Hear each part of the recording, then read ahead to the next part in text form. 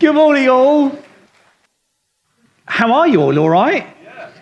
Yeah, excited? Yeah. Don't know what about, but good. I'm glad you are. So we, just before we get going into this, first thing is, my watch is set for 5:50 tomorrow morning, because it is tomorrow morning that Chris Tatton, James Whiteley, Nick and myself are flying to Oakland in California, off to predominantly go to a conference at Bethel Church over there. So we are very much looking forward to that, not so much the flying, the length of that flight, but it's okay, we've got lots of downloads. We are fortunate we're in that age. That's one exciting thing. Second one is Worship Fest. I thought it was really good. It was a good time, and I spoke to Kat Brown, has led worship here before. She and her husband Josh are the pastors of the Bay Vineyard, and she spoke to me afterwards. They came to the first service, and she spoke to me afterwards and said, "What happened at Worship Fest?" I said, "What do you mean?" She said, "Something's different here this morning. It's like something has just changed." She said, "You need to keep doing those Worship Fests." I picture the roof coming off and it almost being like a volcano of worship. Like, I don't know what one of them is, but I'll take that. So that is good. Third is snow dogs. Yeah. Loving the snow dogs. Who has seen a snow dog in Ashford? Okay. So yesterday we did the rest of the snow dog trail, bar 3, on our bikes as a family, and we bumped into a couple from Peterborough, and they had come from Peterborough just to do our snow dogs. They travelled down. They said there'd been 2 other things like this. One was in Wales and one was something like Newcastle, and they said, we go to wherever they are, and we arrive. And we said, well, welcome. You are in the best place in England, says Nick. I'm like, get in. So, yes, that was really good. So people come from all over the place. I love the creativity. I love that idea. And, of course, it's raising funds for pilgrims too. That is 3 things because I amalgamated 2 rather cunningly. We have been looking at being designed to prosper, leaving a poverty mindset behind. Poverty mindset is quite difficult to define, but basically it's any mindset we have that says, well, we think in God we should be broke. There's a good reason to be poor. It's an uncomfortable topic, but we are doing a little bit more on it today, and it is what to do with our money. So I'm giving you the answer sheet right at the beginning, so if I quiz you later on, it's brilliant. You all get an A star. It's amazing, and it is give, save, spend, invest. I'll spend a fair bit of time on giving, a little bit on save, tiny bit on spend. Dave's doing invest next week. So we're starting with giving. So this is Jesus speaking in the book of Luke. Jesus said, forsake or give up the habit of criticizing and judging others, and then you will not be criticized and judged in return. Don't look at others and pronounce them guilty, and you will not experience guilty accusations yourself. Forgive over and over, and you will be forgiven over and over. Give generously, and generous gifts will be given back to you, shaken down to make room for more. Abundant gifts will pour out upon you with such an overflowing measure that it will run over the top. Your measurement of generosity becomes the measurement of your return. Now, what I love about this, and this is something we're trying to keep going after, but what I love about this particularly is the way Jesus embeds talking about money and generosity right in the middle of a load of other things. So at times he does talk about money separately, but what I love is things like later on in the New Testament where it says, I pray that you will prosper as your souls prosper. In other words, there's like a general, I don't like the word prosperity, it's so laden with other meanings, but this is me speaking. But anyway, like there'll be I pray you'll be rich in every way. It isn't just about money, but this is not about money. So money comes as part of the package is effectively what I'm saying. So Jesus is saying here, look, stop criticizing others and then you won't get so criticized. Stop accusing others and then you won't keep getting accused. And be generous to others and you'll find that they'll be generous back to you. And he says, give generously and generous gifts will be given back to you. Shaken down to make room for more. Abundant gifts that will pour out upon you with such an overflowing measure. I love that. In the book of Psalms in the Old Testament is Psalm 23, where it says that my cup overflows. He anoints my head with oil and my cup overflows. It just speaks of the extravagance of God, that he doesn't stop the polite distance from the top of the receptacle that the fluid's going into. My cup overflows. He just keeps pouring. God, it's reached the top. I know. Isn't this great? He says. It just keeps pouring out, just keeps flooding out. This is another bit in the New Testament. 2 Corinthians chapter 9. So it's Paul's second letter. Paul's a super church planter man, and he wrote to the church in Corinth, and this is his second letter, chapter 9. Here's my point. A stingy sower will reap a meager harvest, but the one who sows from a generous spirit will reap an abundant harvest. Let giving flow from your heart, not from a sense of religious duty. Let it spring up freely from the joy of giving, all because God loves hilarious generosity.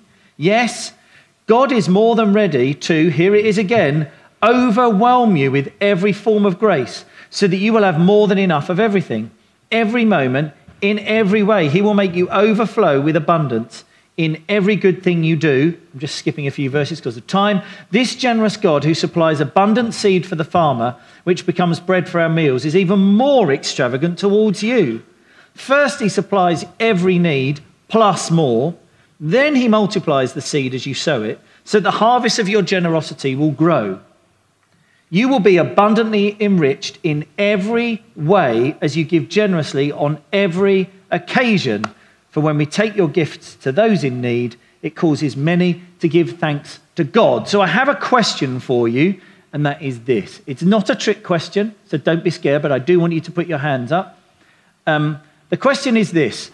Do you believe, from what you understand, from what you have maybe read in the Bible, from what you've heard, that a Christian, someone who has said some kind of yes to Jesus, I want to follow Jesus, I'm committed to Jesus, whatever language you want to use, that if a Christian, when a Christian dies, can you put your hand up if you, from your understanding, think they go to heaven, you believe they go to heaven? It's not a trick question. So you believe that they will go to heaven? Yeah? Okay. So you believe that part of the Bible? Yes. Okay, that's good. In that case, we have to believe this part as well, right? Because this isn't like a one-off random verse, literally one tiny verse that you've picked out and made mean something else. I've got two passages that I've just used. I could use stacks more. There are so many, and it's only time that's preventing us from getting to those other ones. See, and in me, this exposes a bit of what we've been calling this poverty mindset, a mindset that says, I'm not sure how I feel about that. Am I all right that God is saying, I want heaven to start appearing in your life now? And just so you know, when you die, in the blink of an eye, actually, you'll just leave your body behind and you'll come and be with me forever. So I can believe that, and I'm all right with that. I'm full of faith for that. But actually, what about being full of faith for this? If you look at what it says here, verse 8, halfway down the screen, yes, God is more than ready to overwhelm you with every form of grace. Now, just a quick clarification on the word grace. It's often misused and misunderstood and confused with the word mercy. So the word mercy means when you don't get what you should have rightly deserved. We deserve, the wages of sin is death, says the Bible. We all fall short of the glory of God. You know, even like if God were like up at the ceiling and we're all down here, even Mother Teresa would probably only get that far up the pillar in terms of God's purity, his joy, his love. It's incredible.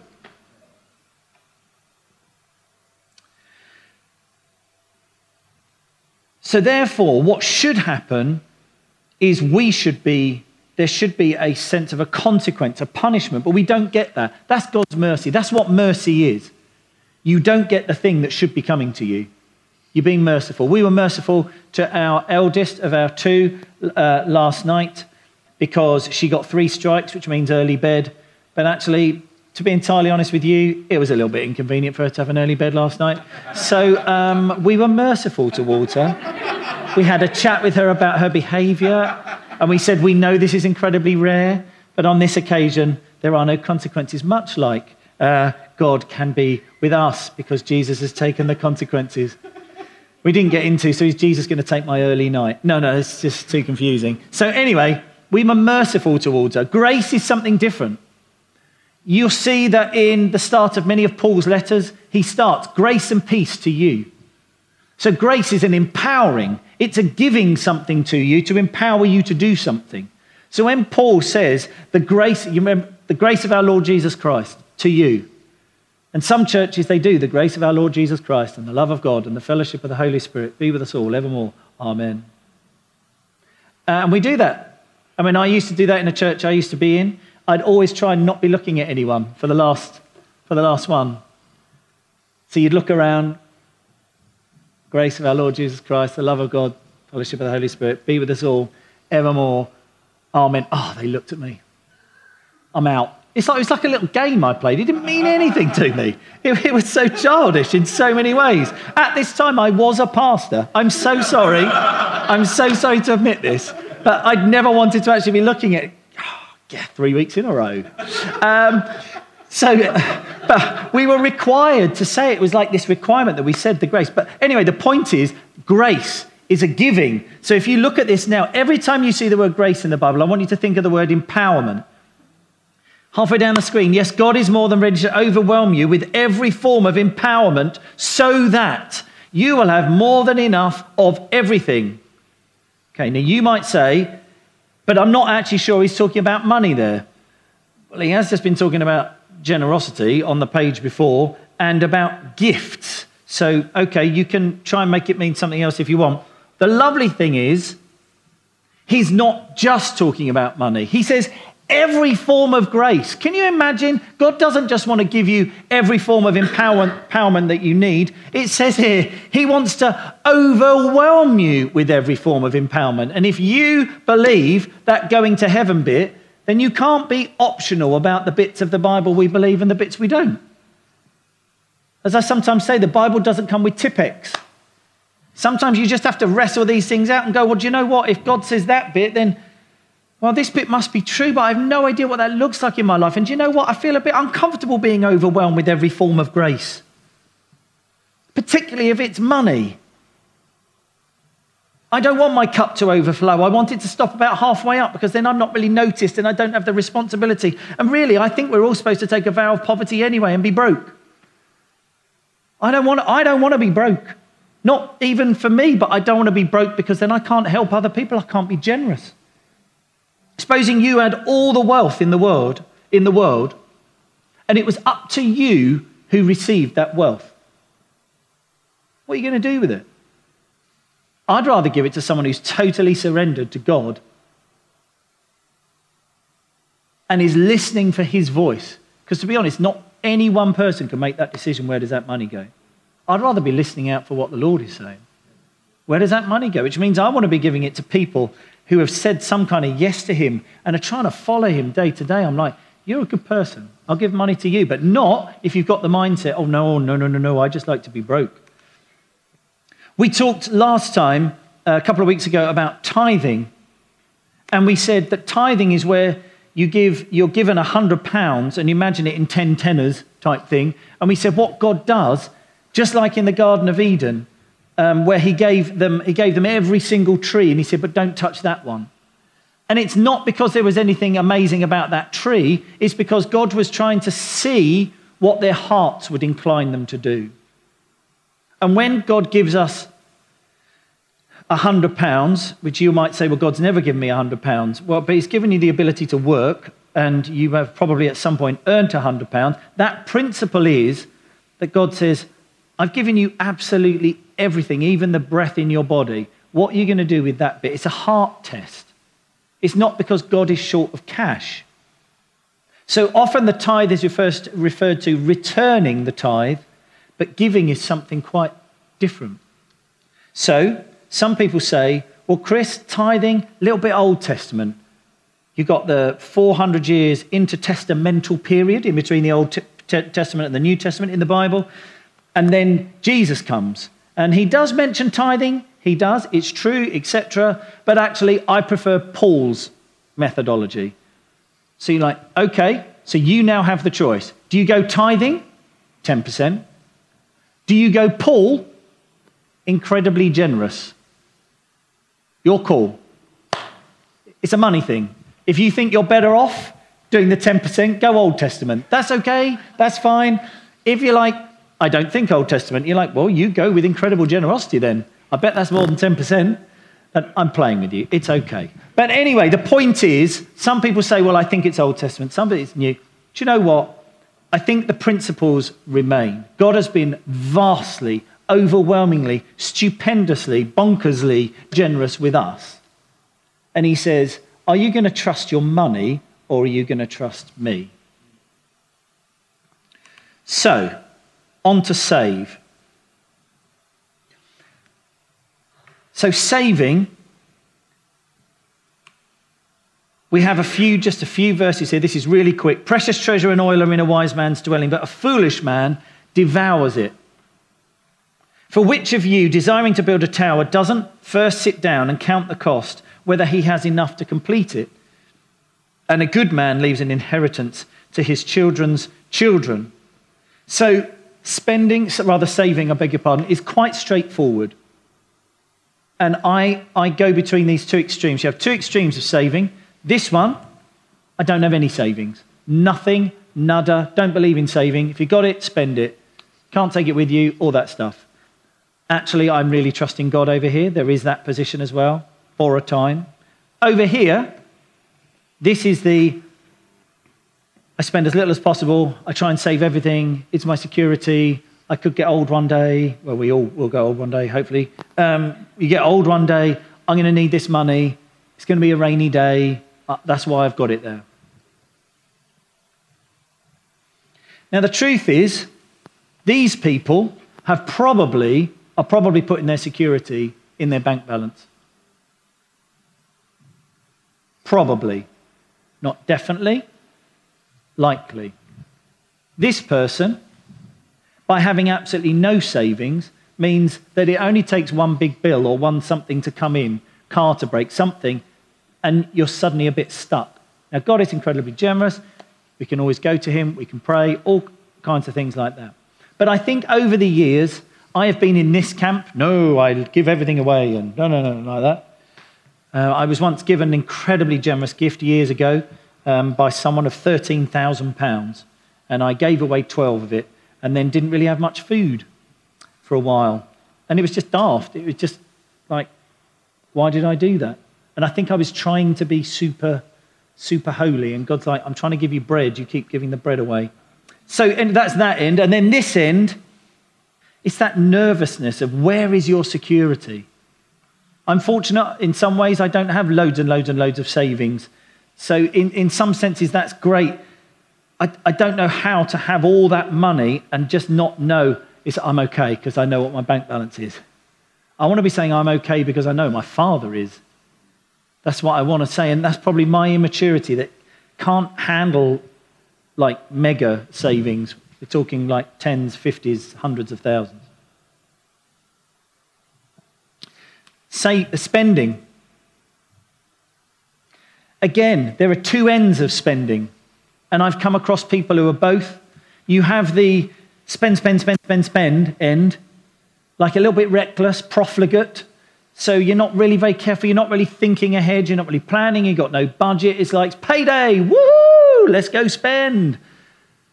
Well, the point is, if you've made a budget, payday becomes a little bit irrelevant because all you're doing is just waiting for that money to get it. You've got it mapped out, it goes into different pots anyway, so there's no big deal.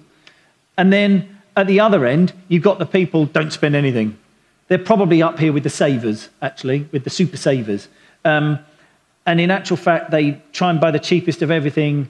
I knew someone once who I kind of commend it. There is an element of it in case any of you do this and you're about to be offended. But used to go around all the main supermarkets and do their weekly shop right at the close of play of all this. So knew the times of them all, how long it would take to get from one to the other, etc., just so they could get all the going out of date food. Now, don't get me wrong, I'm all for a bargain. But that person didn't have the freedom to spend the money normally. It was like they were almost bound to, I've got to get a bargain. I have to spend as little as possible. We all love a bargain, or what can appear a bargain. I think when it comes to spending, the easiest thing to say is, firstly, let what you own and what you spend your money on speak of who you are. Let me say that again. Let what you own and what you spend your money on speak of who you are. If you're making notes, that is one to write down. If I could see, if you could see everything that you've spent your money on over the last 6 months, what would it say of you? I'm not saying it's necessarily a bad thing. I'm simply saying, what would it say of you? When you do you spend with some care? Personally, I don't always go and get the cheapest thing. The cheapest thing isn't always the best thing. Nor is the most expensive thing either necessarily the best thing. Which is the best thing? Customer ratings are some of the best things. And actually, if the thing you need is a bit more expensive, get the right thing.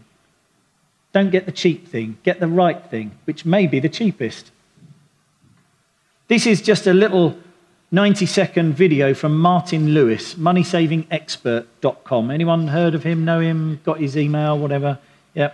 So this is just a little video of his. Apologies, it's all distorted. It's off his website, but it's all over the place. And it looks like that on his website too. So the first step is to do a budget. But I don't mean jotting down just your basic spending. It is about sophisticatedly calculating where your cash goes and if you spend more than you earn. And here's how it works. You need to consider doing a budget a job of work. It's going to take you a good couple of hours to do it properly. First, gather your evidence. Bank and credit card statements are the most important because you have to go through to see what you've really been spending. Take food shopping. It isn't just your big weekly shop, it's all those other little trips for milk and bread that you might forget about. Take them from here, add them up, and work out your actual, genuine, real spend. The big mistake most people make when doing a budget is they try and think of a typical month. But of course, there's no such thing as a typical month. You don't buy a sofa every month, you don't go on your summer holiday every month, but these should be in your budget. Take Christmas. Nice. Typical festive spending, £600. For me, I divide it by 12, that gives me £50 a month, and that's what goes in the budget. A few years ago, I developed my own system, and it worked so well, I had it built as an automated tool, so anybody can do it, it's totally for free, and you can get it via our website. But just as important are the categories. Most people put car down on their budget, but you don't spend on your car. You spend on your breakdown cover, your car maintenance, your car insurance, your car tax, your parking, your petrol and diesel. It's about specifics, not the big generics. Now comes the moment of truth. Add up what you spend, add up what you earn, or press the button. Less than a quarter of people make any kind of budget whatsoever. The problem is, if you don't budget, then you don't know how much money you've got to be able to be generous with and to pay your bills with. So you might say, wow, Chris, this sounds super practical. Where did Jesus ever say about doing a budget? He doesn't, but he does talk about being a good steward. And a good steward of something, the very least you work out what it is you're supposed to be being a good steward of. If you're supposed to be a steward of some chairs, the very least you need to know is, how many have I got? It's a very basic stewardship principle. So, one last thing, as well as let what you own illustrate who you are, I would say this to you: don't take on any debt that you can't afford to repay. Don't take on any debt that you can't clearly afford to repay with some buffers. Next week, Dave is going to be looking at investing, and there's a very simple key to investing, and that is this: I would love my money to be making more money while I'm asleep. That is the principle of how to generate more money, is get it doing it while you're asleep. In other words, it doesn't need me to be doing it hands-on in that moment, because I'm soon going to reach a finite limit. The absolute key to investing money is get it earning you money while you're sleeping. But Dave is going to talk much more about all that subject next week. So I've got 3 pie charts, hollowed out, albeit, but pie charts to show you. We have been talking about the giving these last few weeks. We've been talking about finance in general, and we've been running a bit of a sort of giving campaign alongside it. For about 9 months, Nick and I have been wrestling this giving thing out with God. It's been uncomfortable, it's been awkward, we've been on our knees, we've been in tears, all kinds of things. We had the prophetic word from Julian Adams, and he said, I see a battle over finances over Ashford Vineyard. And we're like, yaha, we know, we feel it. We absolutely feel it and live it. So we have been asking people, we have felt from God that we need to make some staffing changes and some other things. And all in all, we need about 50 grand more a year. So this is what we've been telling you for the last few weeks.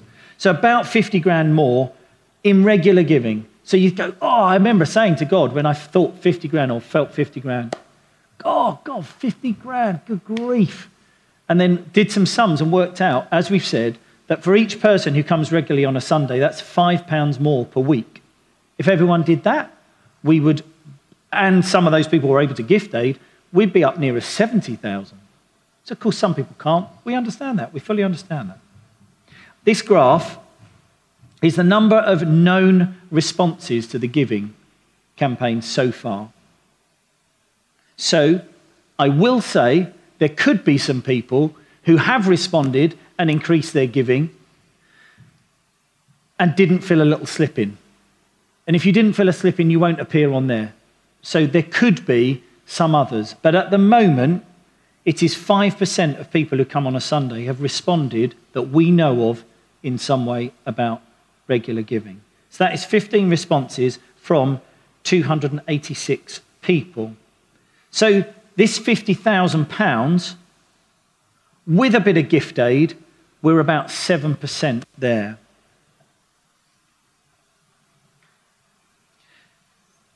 This is as uncomfortable for me as it is for you. And then there's this one. This is the number of regular givers. It's really interesting that John Wimber, who started Vineyard Churches, said discipleship is spelt Money. And it's a really difficult subject. Particularly in Britain, we are just funny over our money. We don't like people talking to us about money. You never tell people what you earn. It's a bit of a kind of a secret thing that goes on. My money's my business. Absolutely, your money is your business. But if you're following Jesus, all our money becomes his business too.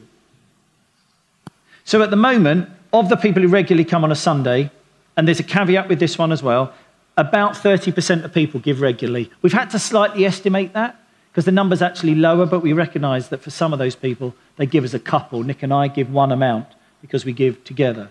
So we've had to kind of work out roughly how many of those would be given from a couple. The number is about 30% of the 286 people. If there are any visitors here, then you can just listen to this and know that it's not your responsibility. We do not ever expect, you wouldn't ever expect your next door neighbour to be responsible for putting food on your table. That's just strange. And if you are expecting that, then good luck with that. You might be going hungry for a little while. But what we've done is you could really help us out. These little slips, if you have changed your giving, we would still like you to fill one in case, if you've already filled one in, please don't fill another one in. If you haven't filled one of these in, we would love you to fill one in because then we know, okay, so that person has pledged this amount. We know we can factor that in. At the moment, we have to wait 2 months because you see it increase 1 month in the giving and you go, is that just one of those weird things or has that actually gone up? You have to wait for the second month and a pattern starts to emerge. So that would really help us. As a church, I've looked around and I've asked and found out and asked other churches and things and said, what is the average giving per adult? What is normal? What's about right?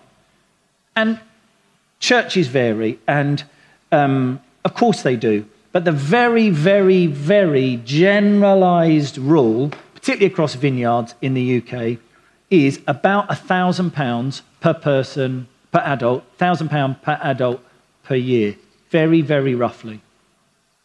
Now, of course, some churches have got a lot more money, because of the area they live in or whatever. Some churches will have a bit less than that. I understand that. This is like a down-the-middle thing.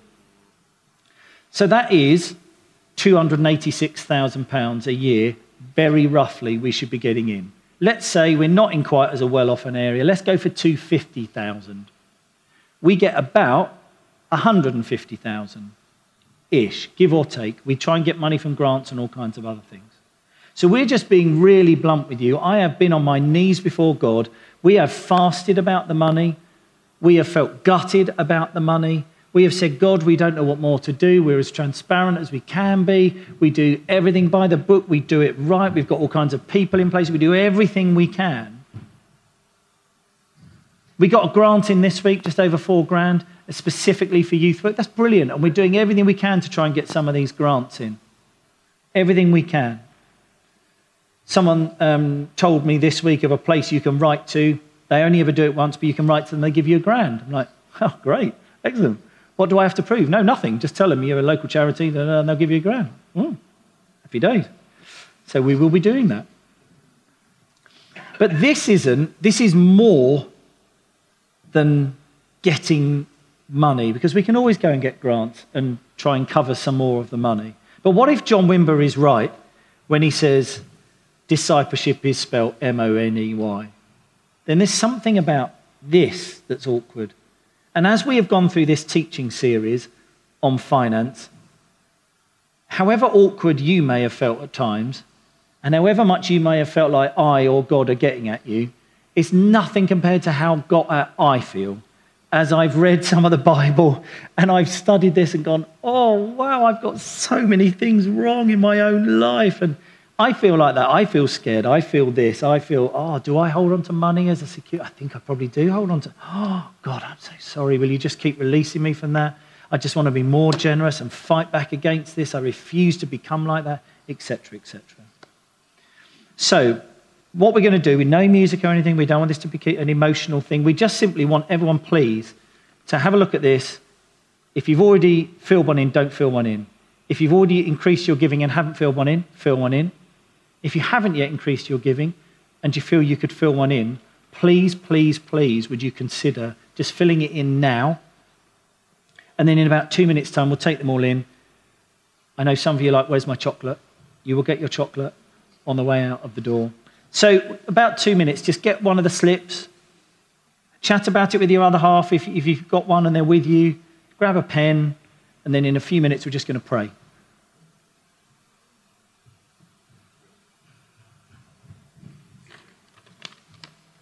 Dave's just reminded me, please fill the back in for gift aid. We get an extra 25p in every pound at no expense to you. If you pay tax, that is. Just so you know, while the teaching series on money finishes next week, it's the last one, we're done with the giving. This is it. It's not going to be like every week you come, oh my goodness, every week you're always asking for money. Well, no, we could have had this done in a week, but we are stopping here anyway. So give what you're going to give. We'll take them all in. We'll celebrate that figure. Thank God for the money and move on from there. We'll stand and we'll pray if that's okay with you. Thank you, Father, so much that you model a crazy, crazy generosity to us. And I speak for myself, God, and I say I'm sorry to you for where I am not more generous, where I hold on to things for myself, where I treat money as a security, or where I have some kind of mindset that says, oh, it's just easier when I'm a bit poor. I don't have that responsibility. But God, I want to be able to be trusted with loads of money. And you speak to me and tell me where to put it and how we assign it and all kinds of things. And God, will you make us a generous-hearted people? That we love, love, love to be generous. That we love to find increasing creative ways to be generous. We love you, Lord. Thank you so much. Ashford Vineyard are delighted to partner with Christians Against Poverty, who provide free, first-class debt support in Ashford. If you are struggling with debt of any kind, please call 0800-328-0006 to make an appointment to see a local Christians Against Poverty debt coach to start your journey to becoming debt-free. Thanks for listening to our podcast today, and we hope you enjoyed it. For more information, visit ashfordvineyard.org or maybe drop into something if you're nearby. In the meantime, have a great week and know just how loved you are.